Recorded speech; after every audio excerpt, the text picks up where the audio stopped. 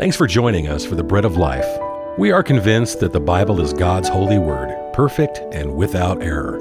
Its perfection delivers what is good and beneficial for those who hear it and heed it. It is perfect, for it leads us to the perfect one, the Lord Jesus. He is the bread of life. Let us seek Him together through God's Word. Now here's our teacher, Joel Van Hoogen.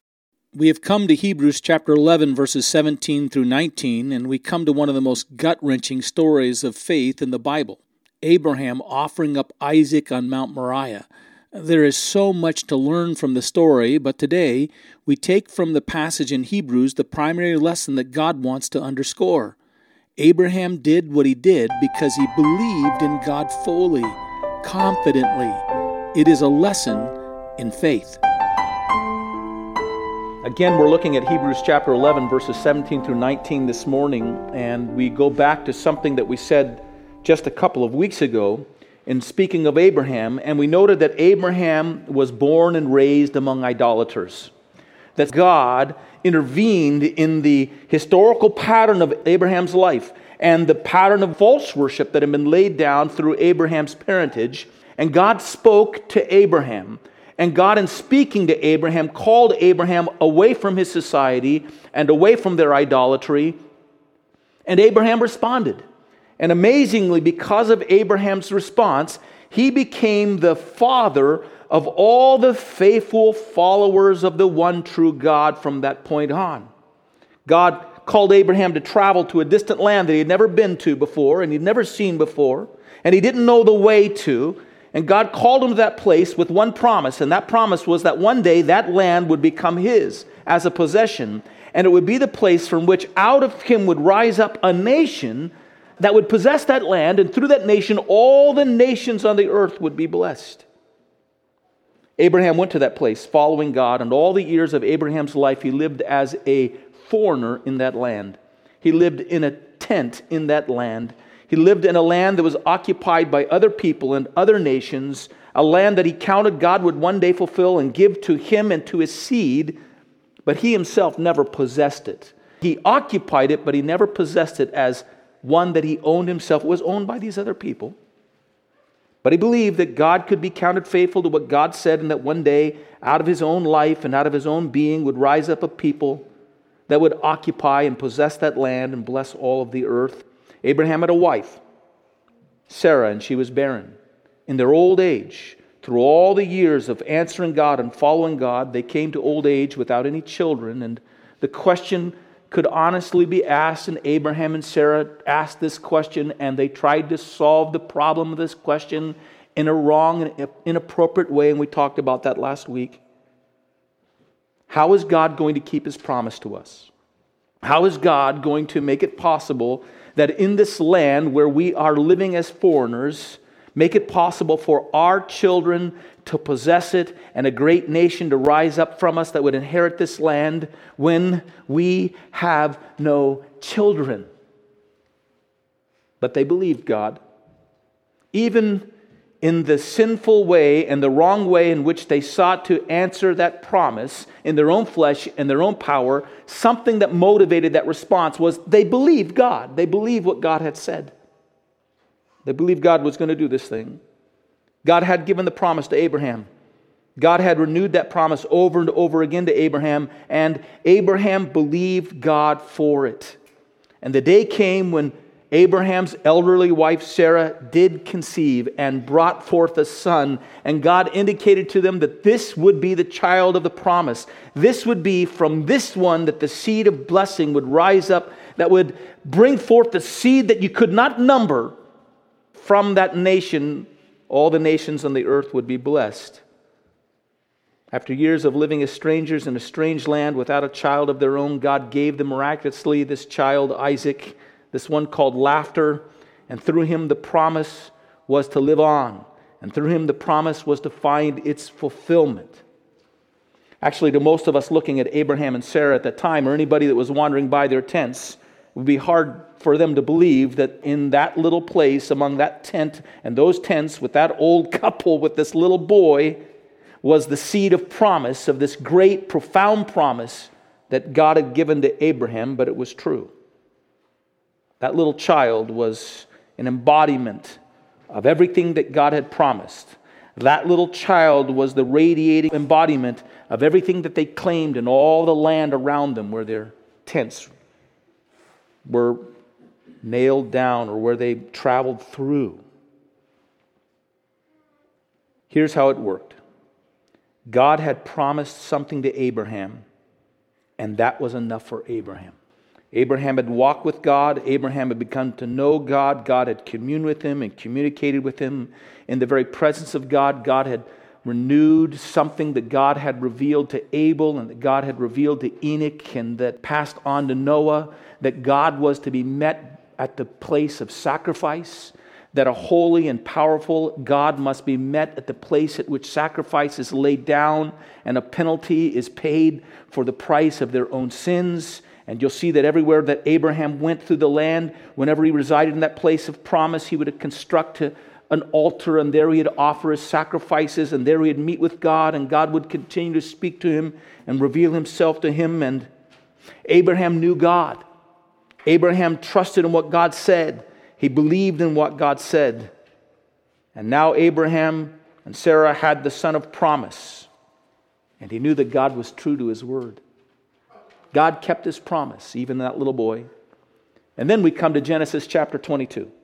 And in Genesis chapter 22, God tests Abraham's faith even further. If it were not enough that Abraham had left his family, that Abraham had traveled by a way that he did not know, that Abraham lived in a strange country in tents, believing that God one day would give it to him into his heritage, that Abraham ultimately trusted God to receive by faith power with Sarah to conceive and bring forth a little child. If that was not enough, God tested Abraham's faith even further. And in Genesis chapter 22, God calls upon Abraham in the middle of the night to take his one and only son of promise, laughter, Isaac, and to take him to the region of Mount Moriah and to offer him there as a burnt offering before the Lord. It's kind of an important study to actually consider why God would ask such a thing of Abraham, and we don't have time to go into depth to understand why God would even ask this of Abraham, but we should realize one thing here, that this test was to bring out what was in Abraham. This test that God runs is to bring out or bring into the opening and to bring out as a declaration what is in Abraham. This is done for Abraham's sake, but more than for Abraham's sake, this was done for our sake. We were to see what God had placed and what God had worked in the life of Abraham, and we were to see it in a full expression of faith for us to identify with. Romans 15:4 says, whatever things were written before were written for our learning, that we through patience and comfort of the Scripture might have hope. We're to look at what's gone before, we're to see what God has done, and we're to derive from it a pursuit and a lifestyle and an expression in our own lives that is reflection of the hope that these individuals that went before us had themselves. There are many things that we can learn by way of this passage, and if we were to just take Genesis chapter 22, and by the way, this morning we can't just look at Hebrews chapter 11, we have to look at the corollary story in Genesis chapter 22. But the Spirit of God in Hebrews 11 underscores the main lesson that's to be learned from Genesis chapter 22. And the lesson is one of faith. This is the story of the triumph of the simple faith, the marvelous faith of one individual. And so that's what we're going to look at this morning. So number one, let's just put this down. Abraham's faith was simple. Abraham's faith was a simple faith. Basically, it worked this way. He knew who God was. He knew what God said. He believed, he had confidence in who God was, and therefore he believed and had confidence in everything that God said. God said it. Abraham believed it. God speaks. Abraham believes. And this is the essence of his faith.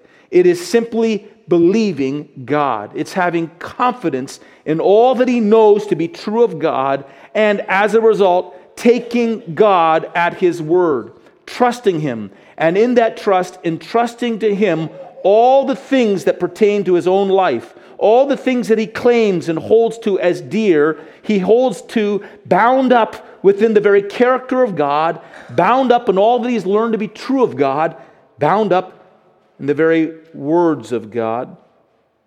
Abraham had through all this time come to have supreme confidence in God and His character. And that simple faith of Abraham had taken him from his homeland, it had taken him from his people, it had brought him to this strange land to live as a sojourner, but claiming that land as the land of promise. It had been by that simple faith that he had received power to bring forth a child through Sarah. And now God speaks to Abraham again, this man of simple faith. And one of the things you won't see in all of Genesis chapter 22 that we had read to us earlier this morning, one thing you will not see is you will not see any questions arising from Abraham.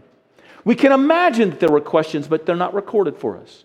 You don't see a hint of any confusion rising from Abraham at this time. You can imagine there might be confusion. You see no expression of doubt rising out of Abraham at this time. Certain that Abraham doesn't understand all that God is purposing here. It's certain that Abraham doesn't understand how God is going to work and what God is going to do, but there's one thing that's clear. Abraham does understand what God is commanding him to do. He understands it. And he does understand who God is. And he does understand that God's word is true. So one of the things you'll see in this passage is that he doesn't hesitate to respond. He does exactly what God is telling him to do. Abraham believed God. And so Abraham is now left with a command that seems to be running away from all the promises that God had given him. And all the promises that they had, in a sense, been working their way and hoping for all these years in this one son. Sacrifice this son. Bring him to him, sacrifice him to me. And Abraham doesn't discount all that God has said before. And he can't reconcile it with what God is saying here, but he believes in God. He believes in God. He knows Him. He trusts Him. And he goes on living in obedience and trust. Interesting, in my mind, Abraham doesn't limit his act of obedience to the point at which he somehow has understood everything that God is doing. He simply obeys. There's no questioning that's indicated here, as I said. There's no doubting that's indicated here. There's simply a belief in what God has said. There is, I think, in the result of this, though, an application of the reason. And there's a sense, when God has revealed Himself, Abraham is thinking through what God is doing. In fact, our passage in Hebrews reveals to us that Abraham has to think through what God has. He has to reason through what God is saying. He doesn't understand it. He doesn't know what God is doing, but he's going to obey. But he still has to reason with what God has in mind. If this son is the son of promise, and this son is the one by which all of the earth will be blessed, and a whole nation will rise from me, and God has asked me to go and sacrifice him, what's the reasonable conclusion that Abraham comes up with? Then God is going to have to raise him back from the dead. God will have to just bring him back to life. I'm going to do what God says, but I'm reasoning based on what God has said to me already and what God has promised, and I know He's true to His word, and I know who God is. This is what God is going to have to do. And so there's no questioning in a sense. There's no doubt here, but there is a consistent application of reason based upon believing in God and believing in God's word. And interestingly enough, the answer that Abraham comes up with is wrong, but the reason that he came up with it was right. He believed that God was true and God would be true to what He says. This has been The Bread of Life, a ministry of the Bread of Life Fellowship in Boise, Idaho. For a copy of this broadcast, call us at 208-331-4096. Until the next time, God bless you.